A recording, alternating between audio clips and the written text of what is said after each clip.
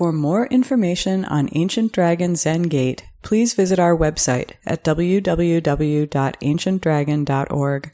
Our teachings are offered to the community through the generosity of our supporters. To make a donation online, please visit our website.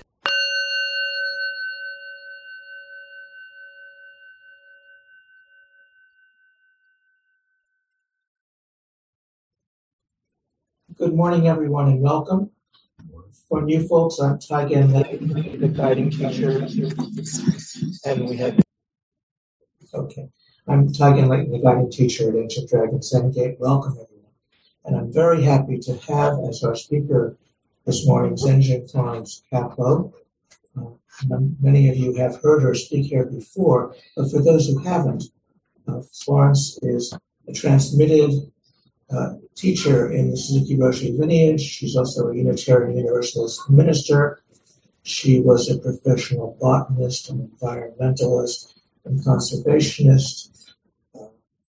Amongst her many other accomplishments, she co-edited a wonderful book called The Hidden Lamp, which is a record of great women teachers and practitioners in India, China, Tibet, Japan, Korea, and the United States, with wonderful commentaries by contemporary women teachers. It's a really wonderful source book for all things and for our great heritage of women teachers. So, Zhenjin, I'm so happy that you're here. Thank you for speaking today. Taigen did not mention that we are also old friends. We connected at Green Gulch Farm many years ago, sometime in the 1990s. And part of how we connected was through a mutual commitment to environmental justice and climate justice and peace in the world. And I'm really happy to be here with you again after a more than 3-year hiatus from Ancient Dragon Zen Gate in person. I've been with you on that little screen there, but I haven't been with you in person. And I really want to thank Hogetsu for hosting all of us in this beautiful space. It's very serene. It's very, very lovely. So thank you. And that's part of what makes it possible, of course, to be with you in person. Can everyone hear me all right? Okay, good. What you're going to hear today is partly about my life as a conservation botanist. I know there are a few scientists in this crowd, so perhaps you'll enjoy this. We are in the season of seeds ripening. And so I'd like to begin this talk about seeds with a favorite quote of mine from a book of collected talks by Zenke Blanche Hartman, the late abbess of San Francisco Zen Center, also the first woman abbess, as far as I know, of any major Zen center in the West. She wrote a book was collected of her talks called Seeds for a Boundless Life, Zen Teachings from the Heart. Blanche died in 2016. I have come to deeply appreciate this little book because Blanche was someone I admired greatly at San Francisco Zen Center. She was an old communist, also very politically active all her life, along with her husband, Lou. They practiced with such unwavering dedication. And Blanche had a way of recognizing the depth of the Dharma in people that others would overlook or denigrate. People who didn't fit neatly into the usual definition of a good Zen student. So her memory is very dear to me. This quote begins with a memory of her own from her first encounter with a Zen teacher in a chapter in the book called Blooming into Ourselves. I loved the first time I went to Sokoji Temple in San Francisco for Zazen instruction. This was years ago.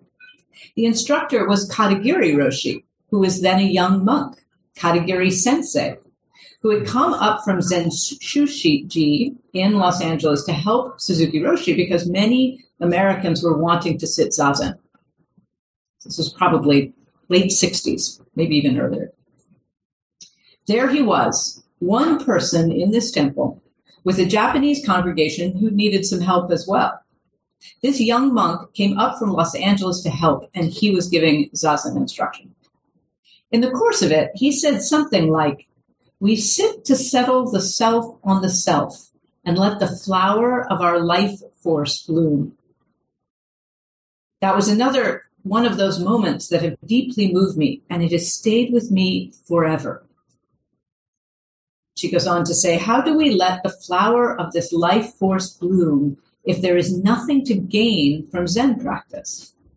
If this is it, our life as it is, and there is nothing to get, and we are complete as we are, where does effort come from if there is no goal? What's the purpose of it if there's no goal?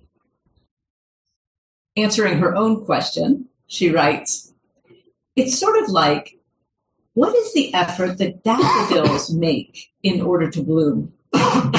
Something is happening there under the ground in the dark that results in the bloom that we see when we walk down the path.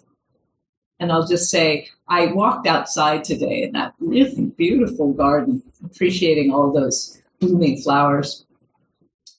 It finds this bloom within itself somehow.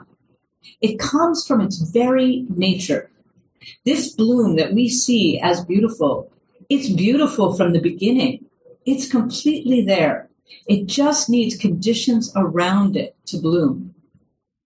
In Zen, practice centers and teachers provide the conditions to help Buddhas bloom. But really, it's all there. It's all completely present right with you from the beginning. Let me just read that again. It's all completely present right with you from the beginning.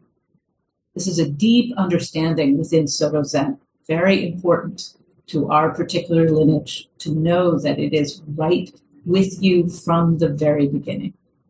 This is our faith. In faith that we are Buddha, we enter Buddha's way. In faith, we can bloom fully in the most appropriate way. We practice this practice. And so Blanche lived her life in just that way, humbly, in faith that we are Buddha. She continued to water the daffodils she saw all around her, continued planting seeds that have now spread across the world. Her students, her students' students, her students' students, and all the people that she touched, like me. One of the people that she influenced was the one-of-a-kind Zen teacher and author, Darlene Cohen, who practiced all her life with, or all her adult life really, with severe pain and crippling from rheumatoid arthritis. And that became the heart of her teaching right from her own suffering to others, to relieve the suffering of others. She passed away in 2011. I was able to study with Darlene years ago and benefit from her books. And I now teach some of her powerful ways of working with pain for those who live with physical challenges. And I'll be teaching an online 6-week class this fall. This is the third time I've done it through San Francisco Zen Center, based partly on these teachings of Darlene. And again, I can feel the sense of these seeds that are planted generation after generation. Even though I'm not formally within Blanche's lineage or Darlene's lineage, still I am so deeply affected by their lives and their teachings. Katagiri to Blanche, Blanche to Darlene, Darlene to me.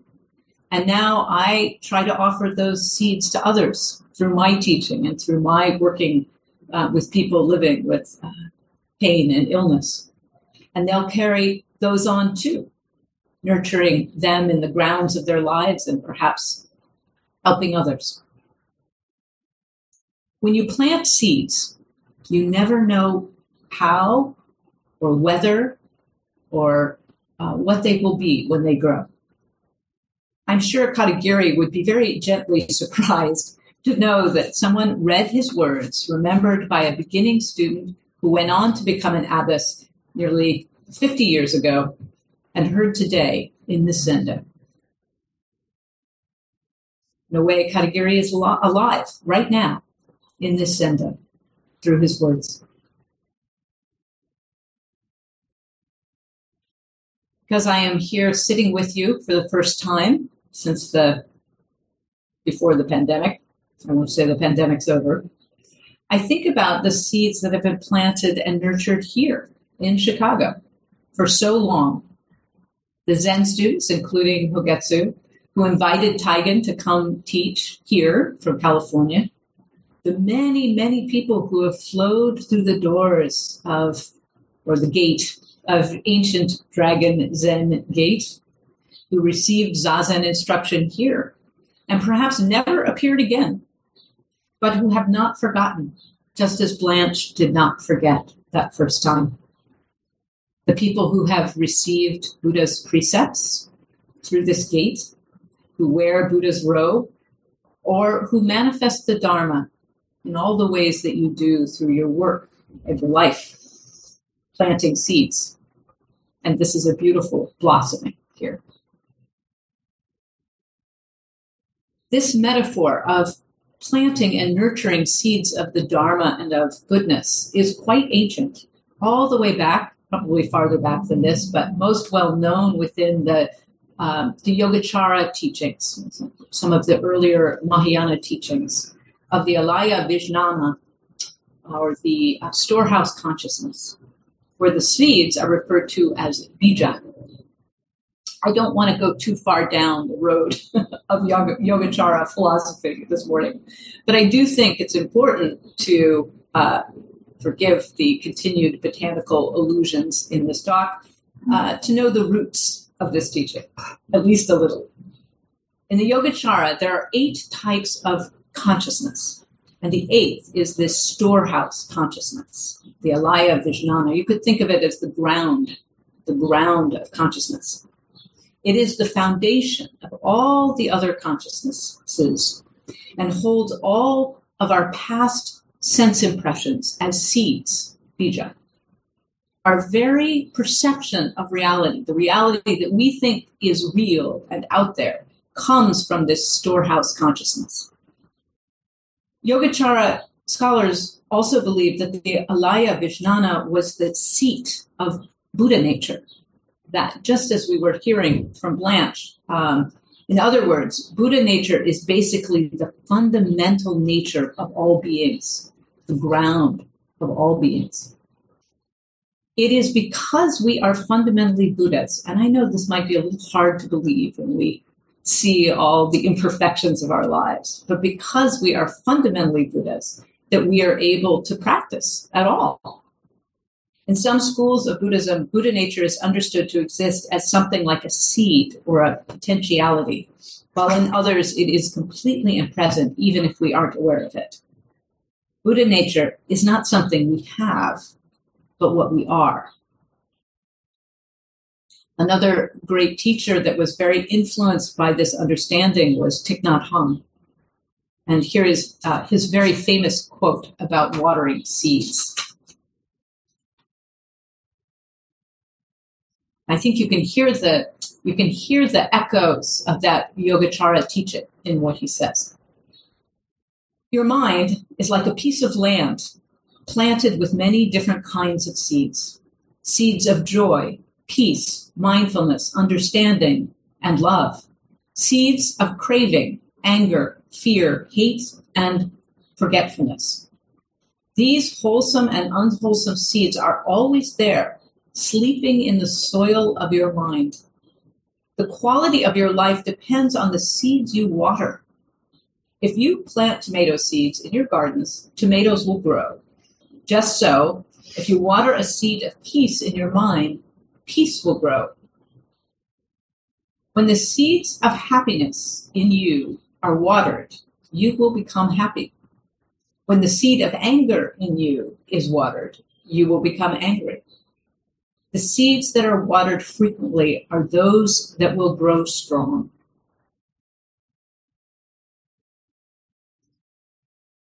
So now I'm going to switch gears a little bit and tell you a story about seeds from my own life. This is from an essay I wrote a number of years ago called Seeds, or at least it'll be based on that essay.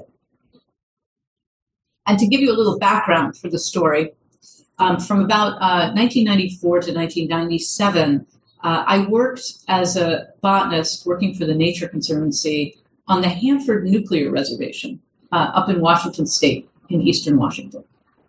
And among other things, Hanford is the world's largest nuclear waste site.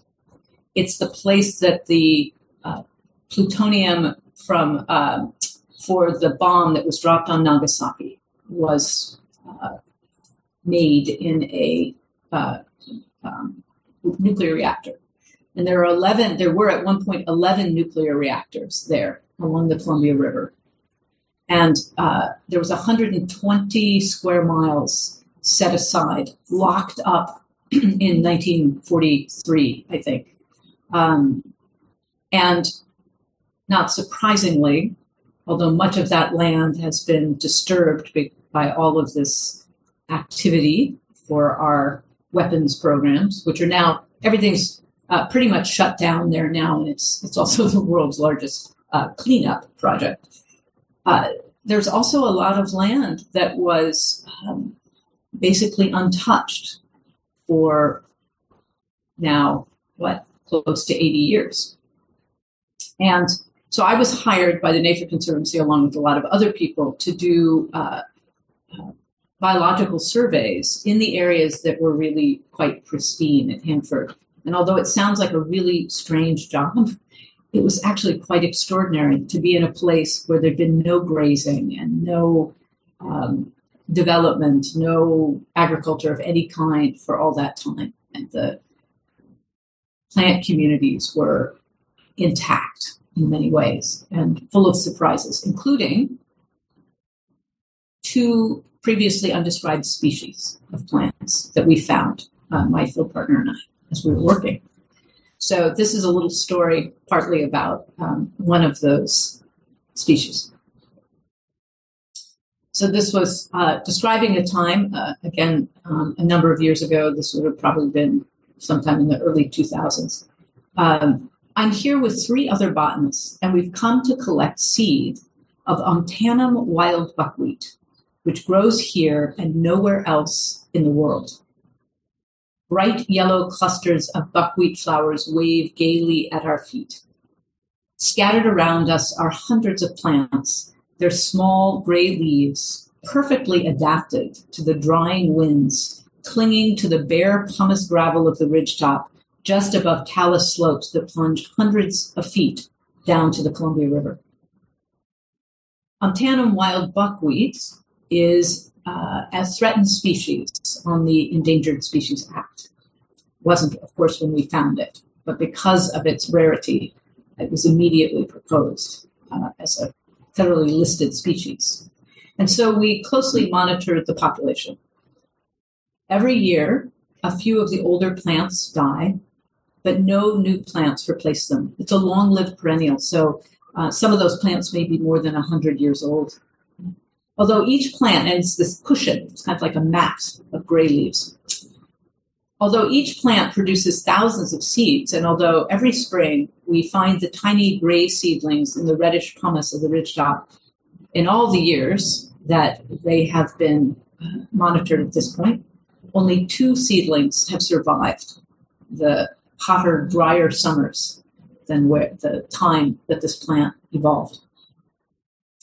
Of course, there are undoubtedly many reasons why this plant is declining.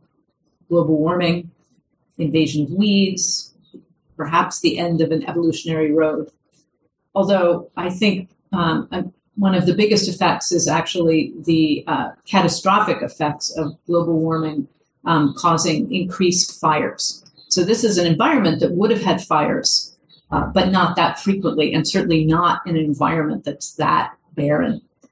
But there have been some terrible fires just since we found these plants for the first time in 1995. And in fact, in about, what would it have been, 2017 or so, there was a big fire that actually took out 75% of the population, and the plants don't come back after fire. So if this continues, which it is likely to, one day there will be no more Umtanum wild buckwheat on Umtanum Ridge. And my children, and I do think of them as my children, I have no biological children, so these new species are kind of my children. So lovely here in the afternoon sunlight at this moment that I was remembering will be gone. So on that afternoon, we were there to collect seed. So we had, earlier in the year, we had taken wedding veil fabric and tied it around these tiny little flowering stems to catch the falling seeds before they were blown away by the ceaseless winds. And we were back at that point to harvest. And then a few days later, I took the seeds to the Berry Botanic Garden in Portland, which maintains a seed bank of the wild plants of the Pacific Northwest. I don't know if any of you have ever been to a seed bank, but it doesn't look like much. It's a windowless drying room with metal racks, a few freezers, not unlike the ones you see on the back porches of farmhouses. But it's designed to keep seeds alive for hundreds of years with all kinds of backup systems. Temperature and humidity carefully monitored and elaborately protected. This place, this very simple, humble place, holds like an ark the genetic diversity of the deserts and rainforests and high mountains of the Pacific Northwest. Perhaps in my lifetime, Umtanum wild buckwheat will be gone from that place where it's grown for who knows how many thousands of years. But if all goes well, its seeds will still be here, nestled in little labeled packets in a dark freezer, waiting for a better time when someone can bring them back into the light again. I've been a rare plant botanist since almost from the time that I first graduated from college, which was about 1986. My job in various forms have been to find and conserve some of the rarest plants on the planet. And I've spent a lot of my adult life wandering in wild places, all my senses open, looking and imagining where a rare plant might grow and what it might need to continue to thrive in that particular place. I think it's ancient work, not unlike the work of the women and men who once knew how to find hidden plants for food and healing. Sometimes it seems like the rare plant steps forward to be found, even invites itself to be found, like a dance or a conversation. But to be a conservation biologist requires an ongoing conversation and dialogue with despair. No one I know in this field is immune to it.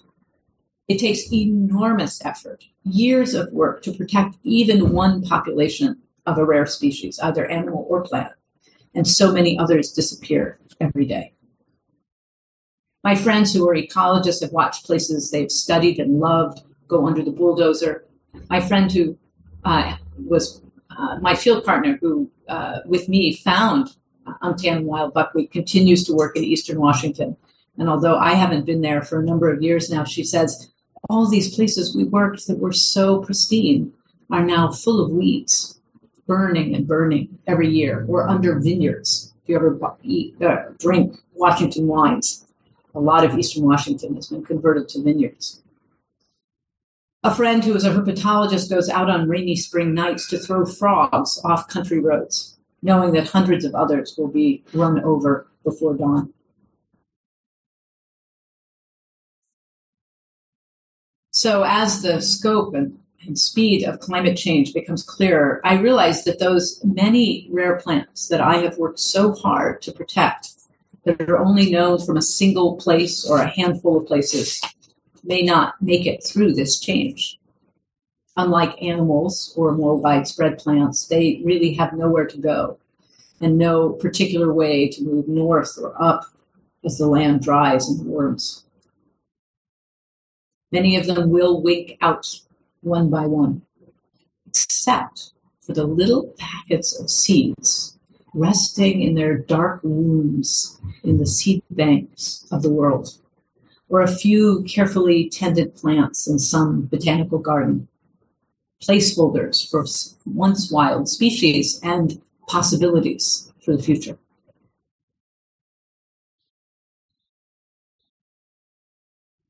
So on that day that I took the seeds to the Berry Botanic Garden, I was standing in my friend's office, the director of the garden. And he went out to do something or other, and I noticed an old seed conservation newsletter sitting on his desk. On the cover was a series of oval photographs, old brown portraits of 9 men and women, each very solemnly posed, like those old photographs from the early 20th century.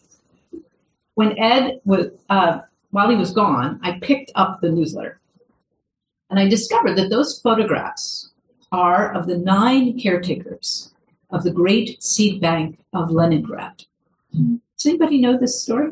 Has anyone heard the story of the seed bank of Leningrad? Oh, good. I'm glad I'm the one to tell you. It's an extraordinary story.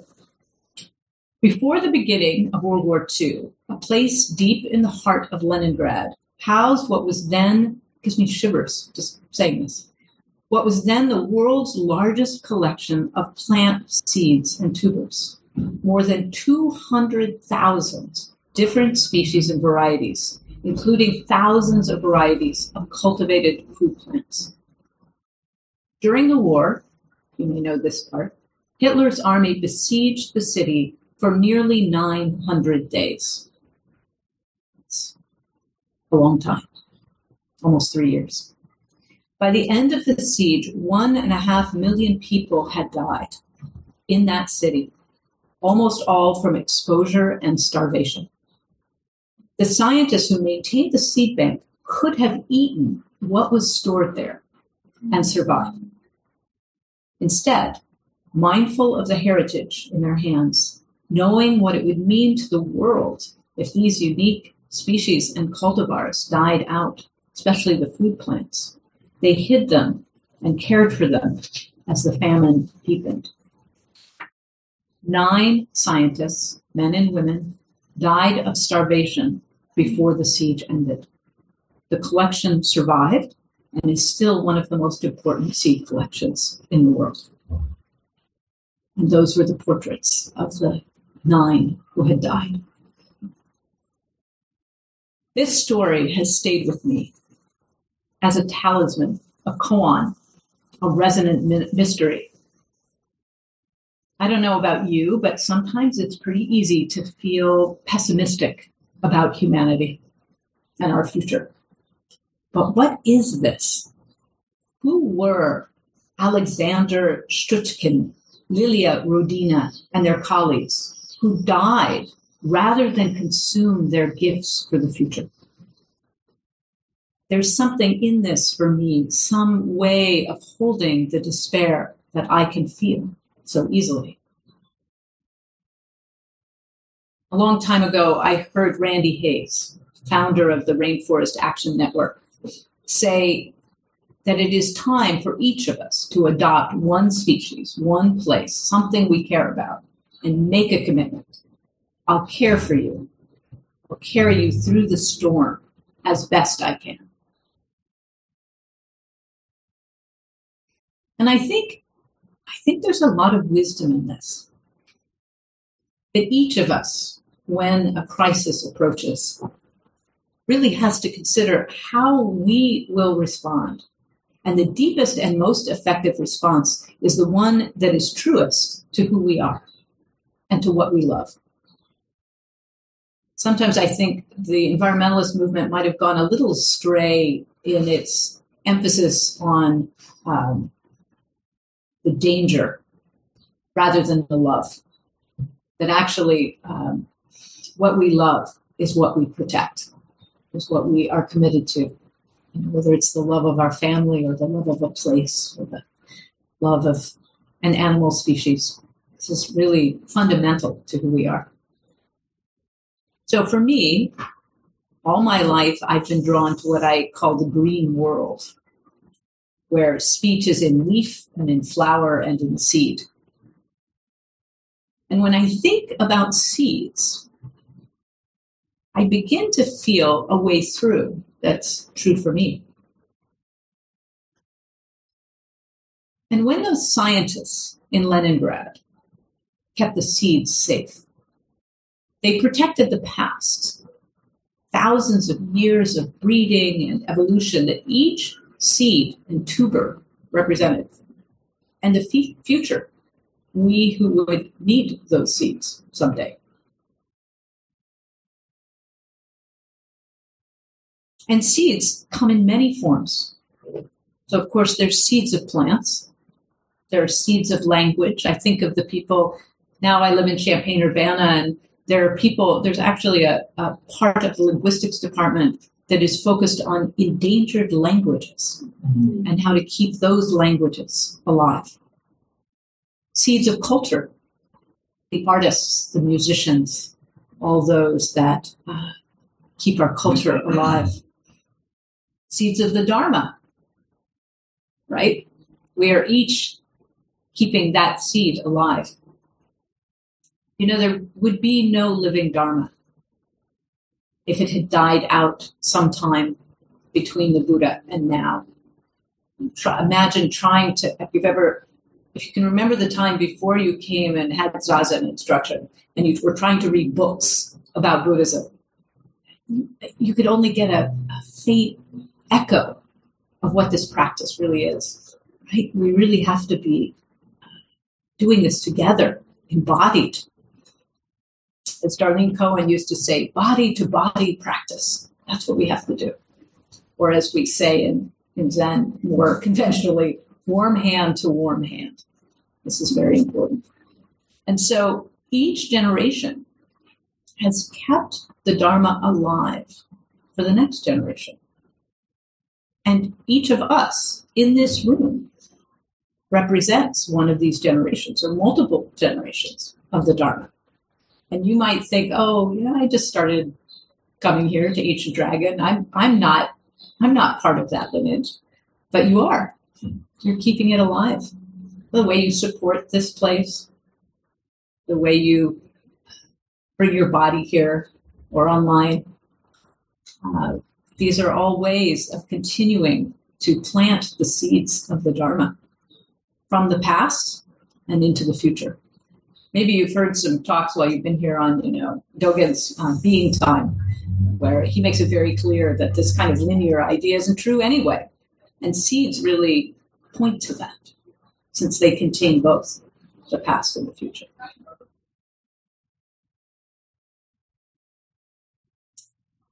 So my life changed in front of me as the world changed. It became harder and harder for me to primarily give my life to conservation biology because I saw, again, this tremendous effort that it took. But in the face of climate change, it began to feel less meaningful. So because of that, I had to expand my definition of what it meant to keep the seeds going. So I had worked with a few populations to try to keep them alive. But now, as my work of being a Unitarian Universalist minister, being a Zen teacher, I continue to gather the seeds of Montana wild buckwheat. I'm still connected to that work there. But I also gather the seeds of what it means to go deep into silence, or what it means to listen with a willing heart, or to support community during hard times. Some people have kept alive old music, or understand the mathematics of quantum mechanics, or know the deep language of poetry. All these beautiful ways we have of being human.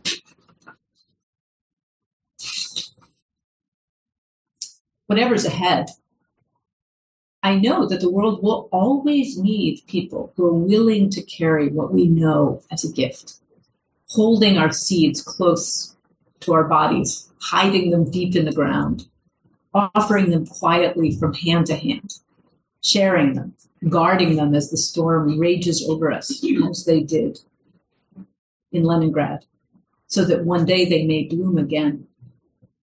You know, when I think about those 9, I think, yes, that's the definition of a bodhisattva. Someone who is willing, at the cost of their own life, to protect the seeds of goodness for the future. And that's what seeds know how to do. This is what we can learn from them. They know how to carry their message through every kind of disaster. I wanted to tell you another story this morning, one that I learned long after I had written that essay. I learned it from a young man, Native American man, who came to Champaign-Urbana before the pandemic, he and another young man who'd been active at Standing Rock. And he is a member of the Ponca Nation. And he told this really incredible story, which I needed to make sure I had the story straight. So I went and looked it up before this talk to make sure that I had remembered accurately. This was a while ago. And this is the story. It's a pretty incredible story. It's about the Ponca people and the sacred red corn of their culture. Remember, corn came from the New World, from the native peoples of the New World. So the Ponca originally lived in Nebraska, near the Niobrara River. And in 1877, and they grew corn along the banks of the rivers, in the floodplains of the rivers. In 1877, they were forcibly removed to Oklahoma, as were so many tribal nations. And it was in May of 1877. So it was after their corn seeds had been planted for the year. So they couldn't take their seeds, and their corn hadn't ripened yet. And so many of them died on the way to Oklahoma. And once they got there, it's actually called the Ponca Trail of Tears. There are so many trails of tears across this country. This is one. So they completely lost these varieties of corn, including the red corn, which was the most sacred, for way more than 100 years, 130, 40 years. It was believed that they were gone.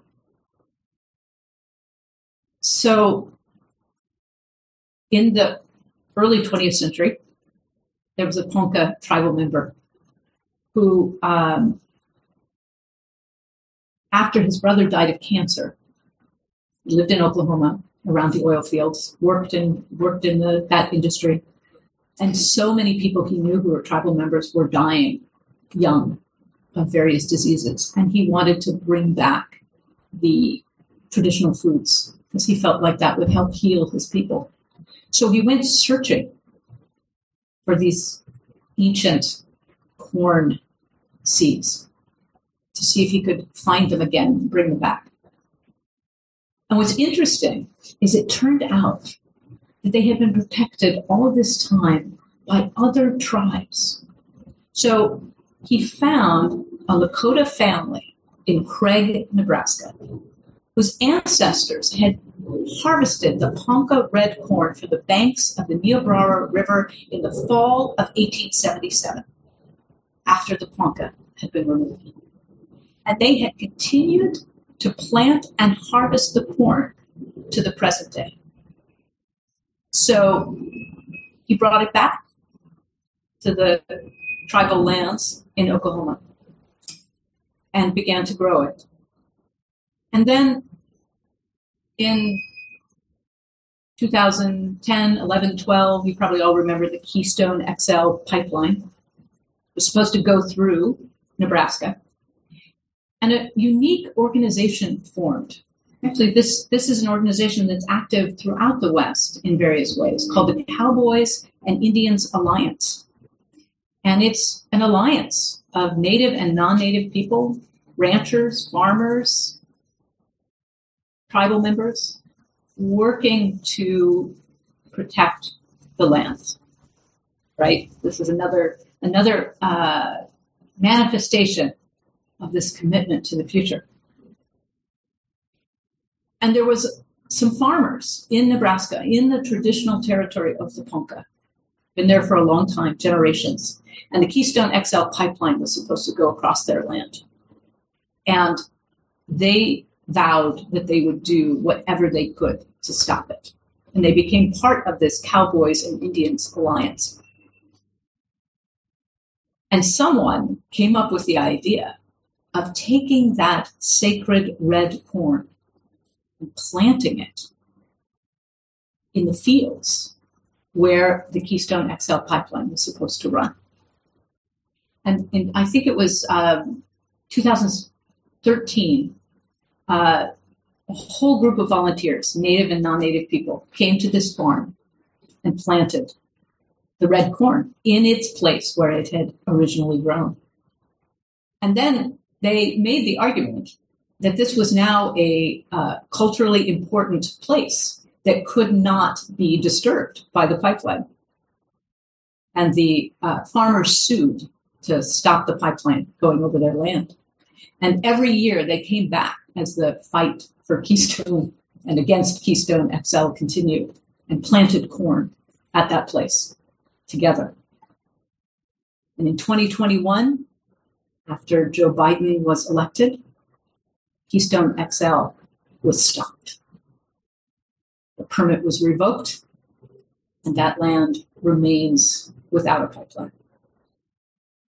So I love that story. And this young man had actually been there, during one of the plantings. And when he told that story, it just said everything to me about what it means to take care of the past and the future through seeds. And that one native family who was not even from that tribe kept those seeds going year after year after year. Not in a seed bank, but planting them every year, keeping them alive for the future.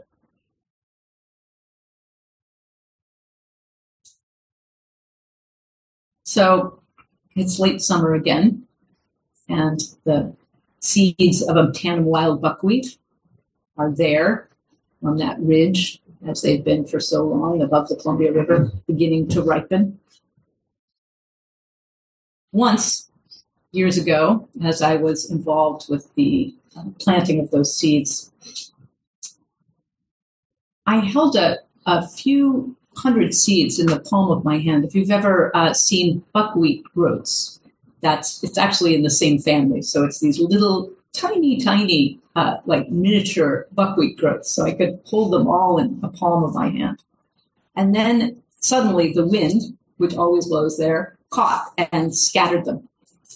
And they flew away like sparks, like prayer flags flung up against the sky. Mm-hmm. And then they tumbled to that waiting ground. So that's where my faith lies, in those seeds.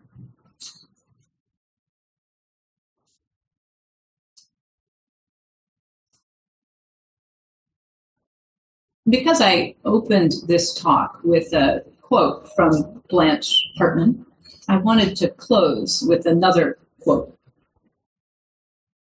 also from Seeds for a Boundless Life. I was really surprised when I came across this in this is a book of Dharma teachings, and this is part of what she chose to share. So this was about the gift of life, right? Because we also come from seeds. Along with this gift of life comes some responsibility for supporting life, participating in taking care of this fabulous gift of life on this earth that we've been given. And this is particularly important now in our history, as we find that the way we are living is endangering the continuity of life. We see that we have to make some changes in the way we use fossil fuels because we are in danger of poisoning ourselves and changing the climate of this earth sufficiently to make it uninhabitable, at least by creatures such as we are. there is a responsibility to having received this gift of life, and that is to take care of it in whatever way we can. I heard this quote some time ago. Ours is not the task of fixing the entire world at once, but of stretching out to mend the part of the world that is within our reach. So we find out where we can make whatever contributions we can to the care of the earth and the other beings with whom we share it. So that's what I wanted to offer you today in this time of ripening seeds. And I think we have some time for conversation. I hope we can have conversation. I would love to hear anything that this brought up for you or connections. Thank you so much, Zenshin. We'll start by invoking Blanche because she's very important to this sangha in a couple of ways. And also, she was a scientist. She was a chemist before she became a Zen student.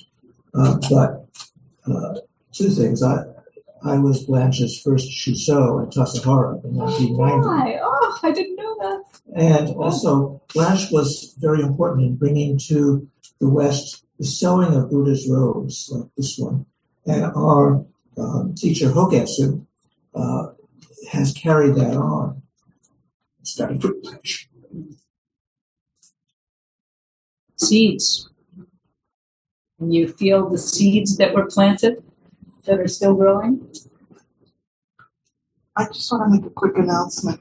We're going to forego having a cleaning period to allow more time to have a discussion with Blanche. So that people in the room. So I will add that we have the dragons in the cloud, and then in the room I've got the room spotlighted. So if you're on Zoom, please use the hand raise function. That way I'll be able to see you because there are more than I can see on the screen. And maybe Zenshin and Taigen will see the people in the room. I'll try to see everybody, but anyway, if you've been waiting to talk and you're not getting called on, please just squawk up. Squawk up. Yeah. They should. Thank you for a really rich and thought-provoking talk on so many different levels. I wanted to go back to something that you said earlier, just to gain some clarification. You were talking about Buddha nature. You were also talking about, seeds and watering seeds and the conditions for seeds. And I was wondering if you see Buddha nature as conditioned or unconditioned. Oh, well, that's quite a question. So I would say, as you know, within Soto Zen, we say practice enlightenment, right? That's actually the manifestation of Buddha nature, right there. Mm-hmm. And Dogen himself wrote this, from the very first time we sit, from the very first time we manifest practice, it's there. And so I think actually, it's interesting. I think I'm not surprised you're asking for clarification because I think what Thich Nhat Hanh offers in that quote I read is a little bit different. It's a little bit more, do this and this will grow, right? And that's true too, right? In our relative lives, no doubt about it. Maybe you've heard the story I think it's called a Native American story. I don't think it actually is, but about the two wolves that which wolf you feed will determine, whether it's a wolf of goodness and kindness or the wolf of hatred grows. There's truth in that. But there's also truth that there's something fundamentally there, no matter what. You want to add anything to that, Tiger? Not much, just Asian, I would say both. It's unconditioned and it's conditioned because here we go. Sure. So we water the seed of Buddha nature, but the seed of Buddha nature is there as a potential, as a seed. I go beyond that. I would say I like the Buddha nature as the ground, actually. Mm-hmm. Great. Yeah. Thank you.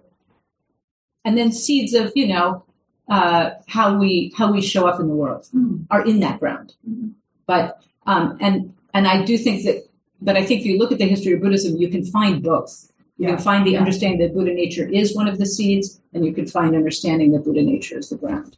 Personally, I find this teaching that it's there no matter what very encouraging. I kind of think that Blanche felt that so deeply that it's part of the reason. There's a reason I said she saw the Dharma in people that others within Zen Center couldn't see. There were people like, why is, now not Taigen, of course, but, why is she recognizing, this person who's strange, who's working with homeless people on the streets of San Francisco, who doesn't look like the other proper Zen students.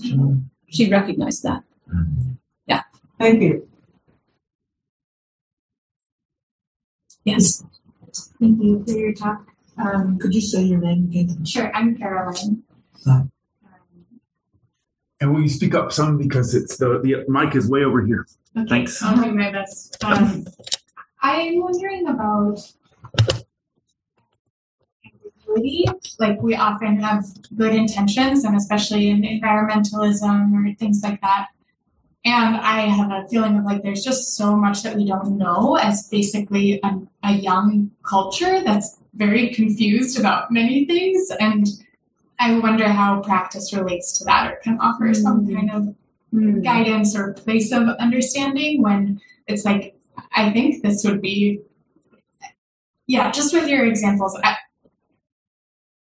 I think this would be a good plant to destroy or pull, but I don't actually understand what's the complex relationship, or I think fire is destroying this, but it turns out in native traditional knowledge, fire is regularly used and it actually supports that plant. It just disappears for a little while and then comes back, things like that. So I'm curious if you have any thoughts. No, it's a great question.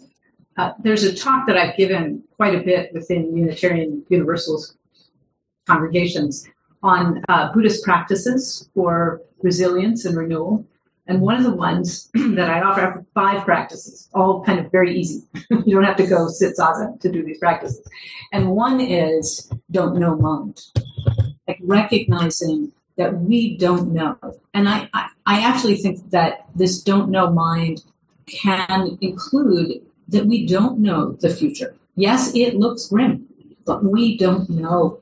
We don't know what may appear in this world. And there's a humility in this understanding that we never have the full picture. We can't have the full picture, like you said. And Katagiri actually said this. He wrote a book, or a book of his talks was put together that is actually called "We Have to Say Something," right? Yes, the world is far beyond what we can know or speak about, and we have to say something. And we can never fully know, is that a weed or is that something I should pull up or water? But we can have a sense. We can have a feeling for it, I would say. Like, is this something that leads to freedom and compassion and wisdom? Does it taste like that? Does it have a scent of that?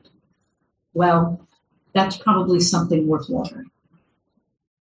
And maybe later on you're like, I thought it was, but maybe I have to prune this, actually. So I think it's we do our best in a world that we can only partially understand.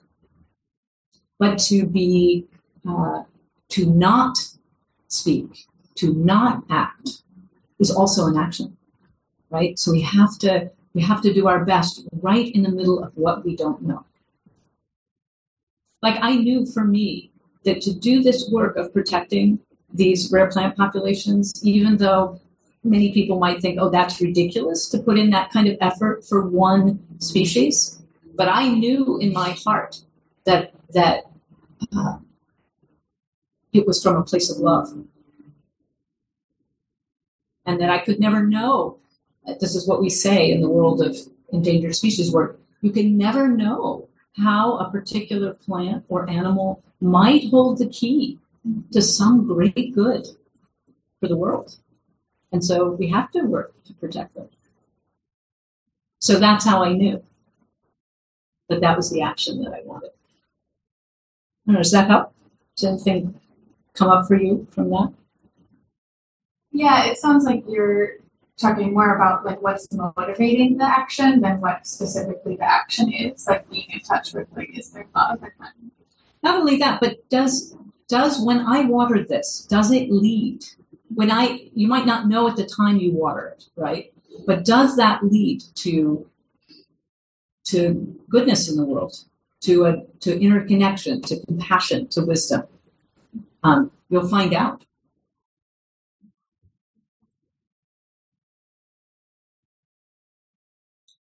I love these questions. I feel like they're very deep. Nicholas. So grateful. Hi. Thank you so much for a beautiful talk. I'm not sure how to verbalize all this, but I'll start with that you mentioned we come from seeds, which I love. And the last few years of my practice, I have been reflecting about that that I am part of nature, right? And that as a human with a mind, I've often felt very dislocated from nature and really not considered myself a part of nature because I'm in control. I'm the one making choices. And so it's great sometimes for me to think of myself as a tree, and as plants, and they know how to live, right? They know how to grow, they know how to blossom, they know how to die, some of them know how to come back. But and when I think of myself as part of that, when I identify with that inherent wisdom, it makes it easier for me to let go and think, what am I really about? What am I really able to do? Because all I have to do is, as you said earlier in your talk, is cultivate the conditions, right? For my inherent seed to manifest, how it's going to manifest, and it's going to manifest that way, whether I have very little control over that, destiny of that. Mm-hmm. And so, yeah, it can be very relieving to me to reflect on that. And I was thinking about that in your talk, during your talk, and thank you so much. I think you've just demonstrated a fruit of the practice, to continue the botanical allusions, and I had a similar feeling as a young person of separation from the world that actually felt very painful to me. I knew it was probably illusory. It's obvious even from a scientific perspective, right? That it's an illusion, but it felt so real. And it was part of what really took me into practice. And I love that I used to say, I kind of think how we put ourselves at the very top of the evolutionary heap, that actually, if you think about what plants can do, that they can photosynthesize, that they can take light and turn it into matter.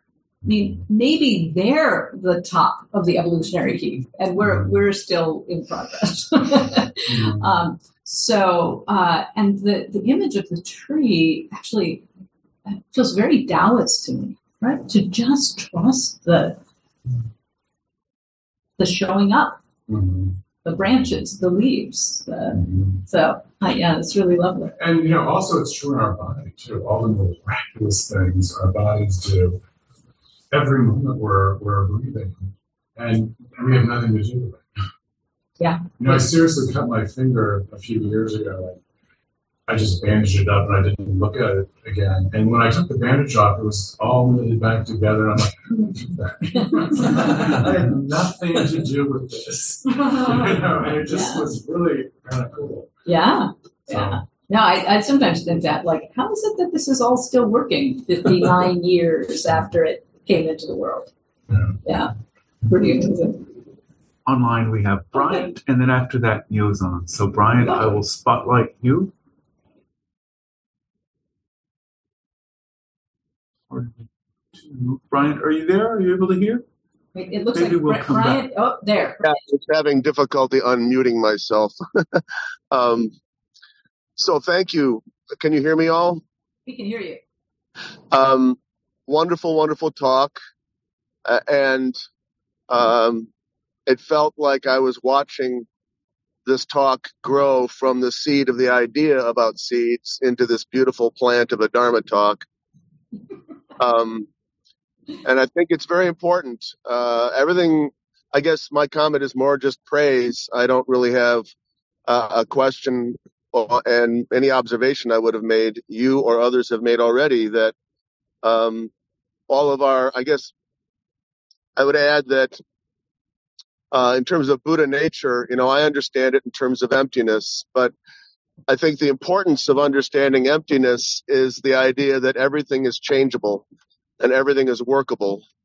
And that brings in the very high importance of our actions, our thoughts, our speech, and our bodily actions. And, the people that go out in the fields and collect seeds, highly important. And you just don't know what ripple effects that might have, not only for those particular seeds collected, but, when you tell someone, oh, I'm going to go collect seeds, that plants a seed in their mind that, oh, that's a thing that people do. And you never know what ripple effects in a positive nature can grow from that. I had a teacher once very eloquently describe karma as growth. That we through an initial thought or a word or an action, we plant a seed and we grow a habit. And I see the work that you're doing as a botanist and the wonderful work that so many people I'll never know. That I guess that's my faith, that beyond the world of headlines that sort of give you a doom and gloom feeling about the world, I have an unbreakable faith, because I've met people, that there are thousands of people doing really good work in the world that are helping to repair the world, while others are trying to, just be selfishly greedy and not care for the world. And my hope is that there's an overwhelming preponderance of good intended people in this world doing that work. I had two relatives in Wisconsin that owned 50 acres, and they did conservation work there, and they taught me conservation work. I've done seed collecting, I've done burning, controlled burns, etc. And, I really learned firsthand the amazing reward. I felt so connected, to the earth. As a citizen of Chicago and etc., it's very easy to think of ourselves as divorced from the literal earth that we stand on. And so I think it's a very valuable thing anytime something reconnects us with the feeling or an idea that we literally are born from the mother of earth and we need to care for her. So I'm just going to shut up now, but those were some of my thoughts, and thank you for an excellent talk. Thank you. Actually, I love quite a bit of what you said, and two things come to mind, actually two books that have been important for me. One is, and now I'm forgetting the name, it's one of Paul Hawken's books. It's the one, does anyone remember, the one where he goes around and he realizes how many thousands upon thousands of organizations and people are actually doing this work of repairing the world? Does anybody remember what that's called? Oh, it'll come to me. What was the author? Paul Hawken, who was actually a Zen student. He used to live at San Francisco Zen Center. Yeah, I think I have that book in my library, but maybe one of the people online can Google it and let us know. But it's called something. That's not coming to me. But then the other book that comes to mind is, it's a book about. It's called The Green Boat, and it's actually about this question of environmental despair, and the sort of answer that this person has is the best antidote to despair is to do something. And the more embodied that thing is, the better. So burning a prairie, planting seeds, collecting seeds, cleaning up a river, like actually putting your body there is so encouraging. So I'll just offer that as a potential prescription for environmental despair. That it's odd how something like that can make such a difference. And for me, being in places that are relatively whole is an important part of an antidote as well. I can almost remember that Paul Hawken book. I'm counting on you, online people. Goes on is up, I think. Okay, thank you. There you go. Good morning. Unfortunately, it turns out there are a number of Paul Hawkins that turn up when you quickly Google the name. I can't remember the name of the book either, so somebody else will have to do it. Thank you so much for this talk.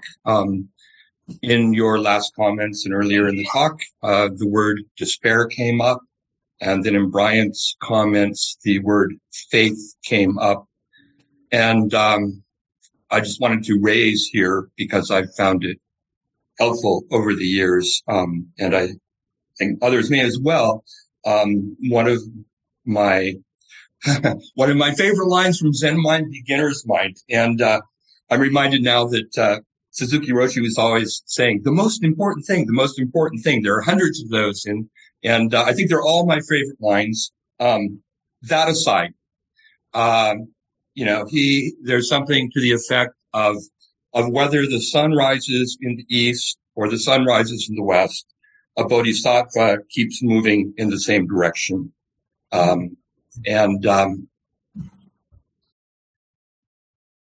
think this is really important for us. And elsewhere, he has a similar idea. He talks about the idea of moving down a track and just keeping moving in the same direction. And I think for me, I've come to feel that track is practice. And with that understanding, I am able to, the extent that I can, embody, perform those things that I've learned from my teachers and in my tradition. And as a consequence, this is not it's not bulletproof by any means. Despair and faith come and go, but taking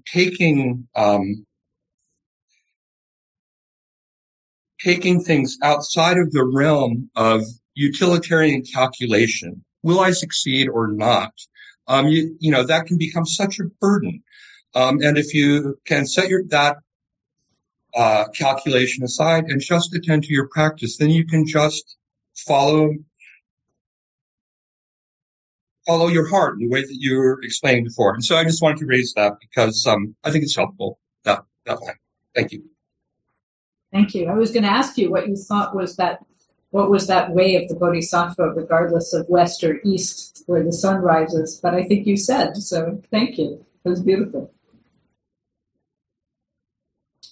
Let's see, David Weiner. Let's see if we can get you on the camera. A couple of things, if I may. Mm-hmm. One, if you can, maybe later on, or maybe for the whole group, tell us again the name of Blanche's book and Darlene's book. Mm-hmm. Yes. And I'd like to know those, especially since I work in hospice. Yeah. So for especially Darlene's book, I'm interested in. But one thing that, before I started practicing Zazen, I was an indigenous Blackfoot pipe carrier or shaman. Mm-hmm. And I think what I feel, and especially recently for me, what I feel is missing a little bit in my Zen practice is what I felt when I was doing the Blackfoot practice, and that is harmony. Mm-hmm. And that the Blackfoot approach was to be in harmony with the natural world. Do you see that as something that is actually manifest in Buddhism also? To be in harmony, if something went wrong, it was not because the earth was acting violently against us, it's because we were out of harmony with the earth. Mm-hmm. And so it was incumbent upon us to find how we had to come out of conflict. And so I'd like to get your views on that as from a Buddhist perspective. Mm-hmm. So I would say that this is absolutely a way of harmony. That, just in a very practical way, that when a person has a regular practice of Zazen, I believe we are actually more likely to manifest harmony in how we are in the world, and more likely to cause less trouble. And so for me, I think about the two things come to mind in terms of that question. One is, I don't know if you're familiar with Zenju Earthland Manual's book, The Shamanic Bones of Zen, but it's a really important book. She's an extraordinary teacher. She's actually in this lineage. She's a Black woman, and who also is very steeped in African and Native American traditions. And that book makes quite the case that Zen isn't up here. Actually, Zen is like our rituals are actually shamanic rituals of connection and harmony. So that might be an interesting book for you or others who are interested. What's the name of the book? It's called The Shamanic Bones of Zen. And I should just say that we have a Friday morning discussion group after Friday morning Zazen online, where we've been reading through her also wonderful book called The Way of Tenderness. Oh, I love that book. Yeah, which was kind of one of her first, which is on, what is it? The awakening through race, gender, and sexuality. So we've been reading through that. We're almost finished Friday mornings, and everybody's welcome to come to that. Yeah, she's really, she's an important teacher these days. So the two books that you asked about, one, Blanche Hartman's book is called Seeds for a Boundless Life. Seeds for a Boundless Life. And Darlene wrote a number of books, the one that I find that I use the most in my work is called Turning Suffering Inside Out.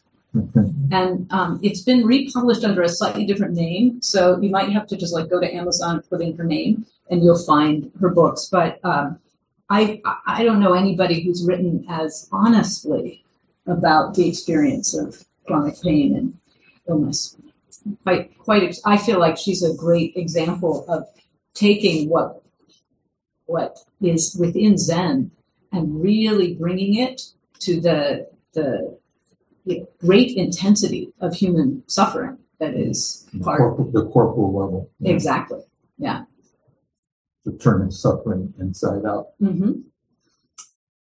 I remember one of the things she said at a gathering that I was attending that were mostly Zen priests. She said, well, when I ordained as a priest, I realized I now had a sticky note on my forehead that I couldn't see that said, bring your suffering here. I think anybody who's been in a role will understand that. Bring your suffering here. Prue's hand is up, and I think Prue has found the book, the Paul Hawken book. Oh, good. Thank you. I'm not sure, but it sounds similar to what you're saying.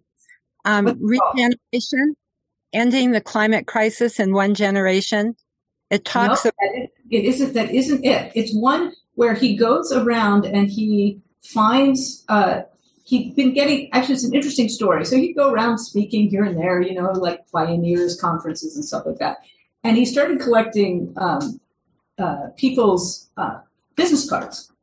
And he realized that he had this enormous stack of business cards from around the world.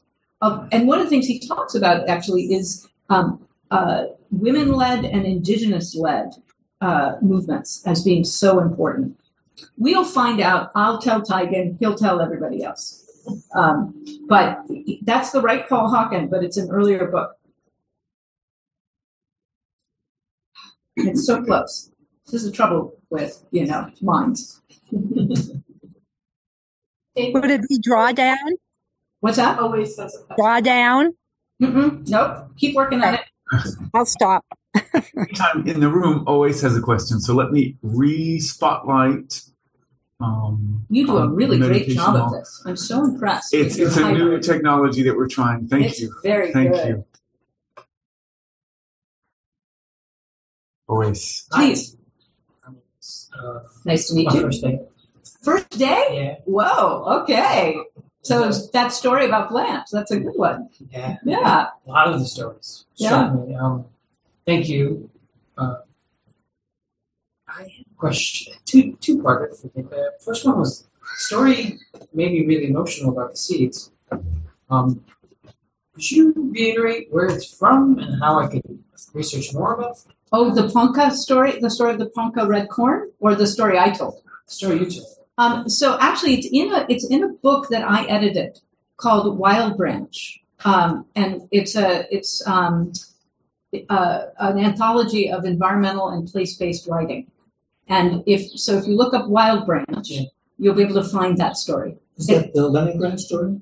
The Leningrad story is part of it. Also, the story of my collecting the seeds and Erionicodium, quite a bit. There's kind of the center of what I said today was from that essay. So if you look up Wild Branch, you should be able to find it. It's still in print. University of Utah Press. Oh, cool. Yeah. The second part of it was if the mind is a land where we water happiness blossoms. What does one do? I'm new to this, so what does one do when there are weeds that keep showing up that are deeply rooted, maybe from like childhood beliefs that lead to suffering? That simultaneously may exist with the happiness, but sometimes they show up and maybe take over, maybe feed more than happiness. That made any sense? It does. And I will say, I think that his description there is a little bit simplistic, because I'm sure you've all had experiences where you are doing your best to water the seeds of goodness. And all these other things are growing and like manifesting in your life that are really hard and that really involve a lot of suffering. Our practice is to be willing to be present and compassionate for everything that grows within us. And that in itself is healing. It's an odd thing, but we don't have to actually rip up all that stuff. We can, if we are willing to be with it, in Tibetan Buddhism, I think they talk about self-liberation, that they will liberate themselves, that those difficulties, those pains, those traumas, if you can be present with them, you actually, this is a sort of faith. You have to have faith that this is true. But I have found this to be true in my life. That if I can be present with my suffering, the suffering itself will shift. And so, you'll have to find out if that's true for you. But that's been true for me. That this practice is a healing practice. It truly is. So. Yeah, I add something to that. Please. Just that a big part of Zazen is that stuff comes up. And for our service, we chant all our ancient twisted karma from beginning us, freed, hate, and delusion, and now fully avowed. We witness and become intimate with all of all the things we've all the stuff. Yeah, that's the technical term. Yeah. And that does change it. So just to be willing to be present and then get to know and become intimate with all of the confusion and the grasping and the anger and so forth. Does that mean like trying to dissect it in the moment? Or is it more of this is coming up, I accept this is coming up? Yes. And try to just... It's not about figuring it out, although we have many therapists here who might be able to help you. That's a valuable part of Western Buddhism. But also, just to be present with it and be with it and be intimate with all of the stuff. And keep coming back to it, and it does change. And there's a strange gift within that, too. And I'm speaking from direct experience. That if you are able to be with your own suffering, you can be with the suffering of others. So it becomes a gift. sometimes someone will tell me something shocking and be like, nobody's been willing to actually hear this and freak out. And I'm like, I'm not going to freak out. I've been to hell and back a few times. I can be with this. And that's a huge gift that you can offer others. If you're, why we run from the suffering of others is because we don't want to feel our own in the face of their suffering. But if we can learn to be compassionate and patient with our own suffering, we can be compassionate and patient with the suffering of others. And that's a fantastic gift that we can offer the world. So, yes. I'm a little worried about everybody's legs. So if you need to do anything, I love these questions. I'm happy to answer them, or be in conversation, but please move to whatever position will take care of yourself. I'm not interested in increasing suffering. Well, my name is Jean, and this is also my first time here. Oh, wonderful. Thank you for your wise and beautiful Dharma. And could you speak up to Oh, certainly. I can sit with my suffering, but I want it to be over. I want it to be fixed. I want people who are not cooperating to cooperate, to ease my own pain and maybe theirs. So the hardest thing for me is to understand and accept that I can sit with this today, but it might come back tomorrow or next week, and I don't have the power to fix it. How do you advise people to live with that kind of suffering? That's a really deep question. And I think that Taigen made a good point that one of the things we've recognized in Western Buddhism is that sometimes we need multiple modalities to work with our suffering. So, some of those are bodily modalities. Somebody has trauma, there may be somatic practices that are helpful. There's therapy, there's all that. But in terms of the Dharma itself, and actually I'm going to go back to this idea of the ground of our being, the storehouse consciousness, right? That because of causes and conditions, certain kinds of patterns, certain kinds of habits, certain kinds of sufferings will keep coming up. They'll keep growing in us. And if we're, I'm trying to think if I can think of a way to describe this. Perhaps you've been in a situation, as I was talking about, where someone deeply heard you when you spoke about your suffering, really heard you, was really present with you, and that presence itself heals.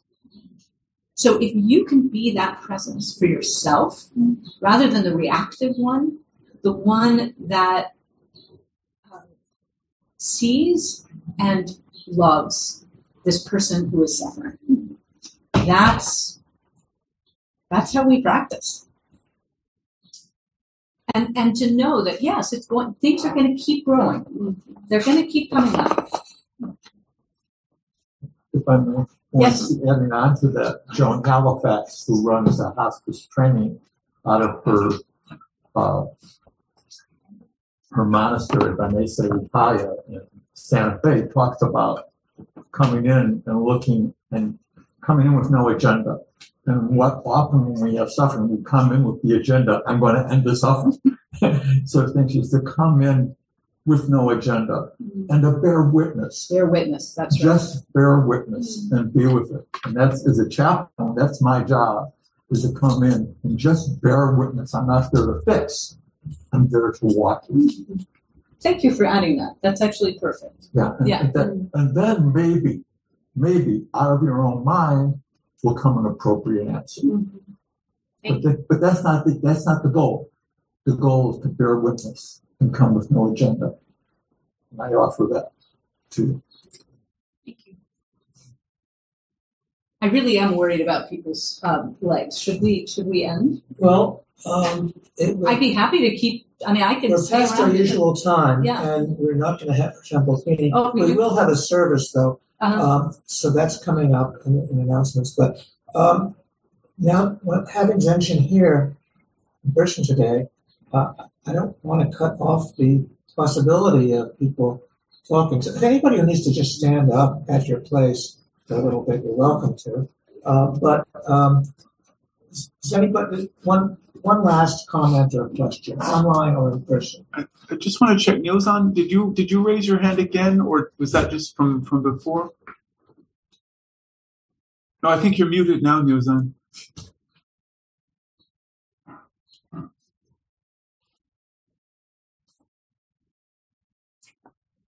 Any? Oh, am I there? Yes. Yes, I'm sorry. Was having trouble. I believe the title that we're looking for is Blessed Unrest. And That's I think it came out in about that's so satisfying. maybe about 2000. Yes. Blessed Unrest is the name of the book by Paul Hawken. Hawken. I feel like I should send you all a bibliography at the end of this talk. I think I've named about 10 books. Jan had a question, and we'll end with that. Okay. It's not a question, and I've told this story before, but there's a woman who's famous in the Black movement from before, not the recent one. And her first name is Ruby, and I can't remember her last name. Hines, maybe. I'm just not sure what her last name is. Ruby D? No, not Ruby D. Ruby D's an actress. Well, she's also. It's not this. No, I don't think it's the same one. Okay. But anyway, she was part of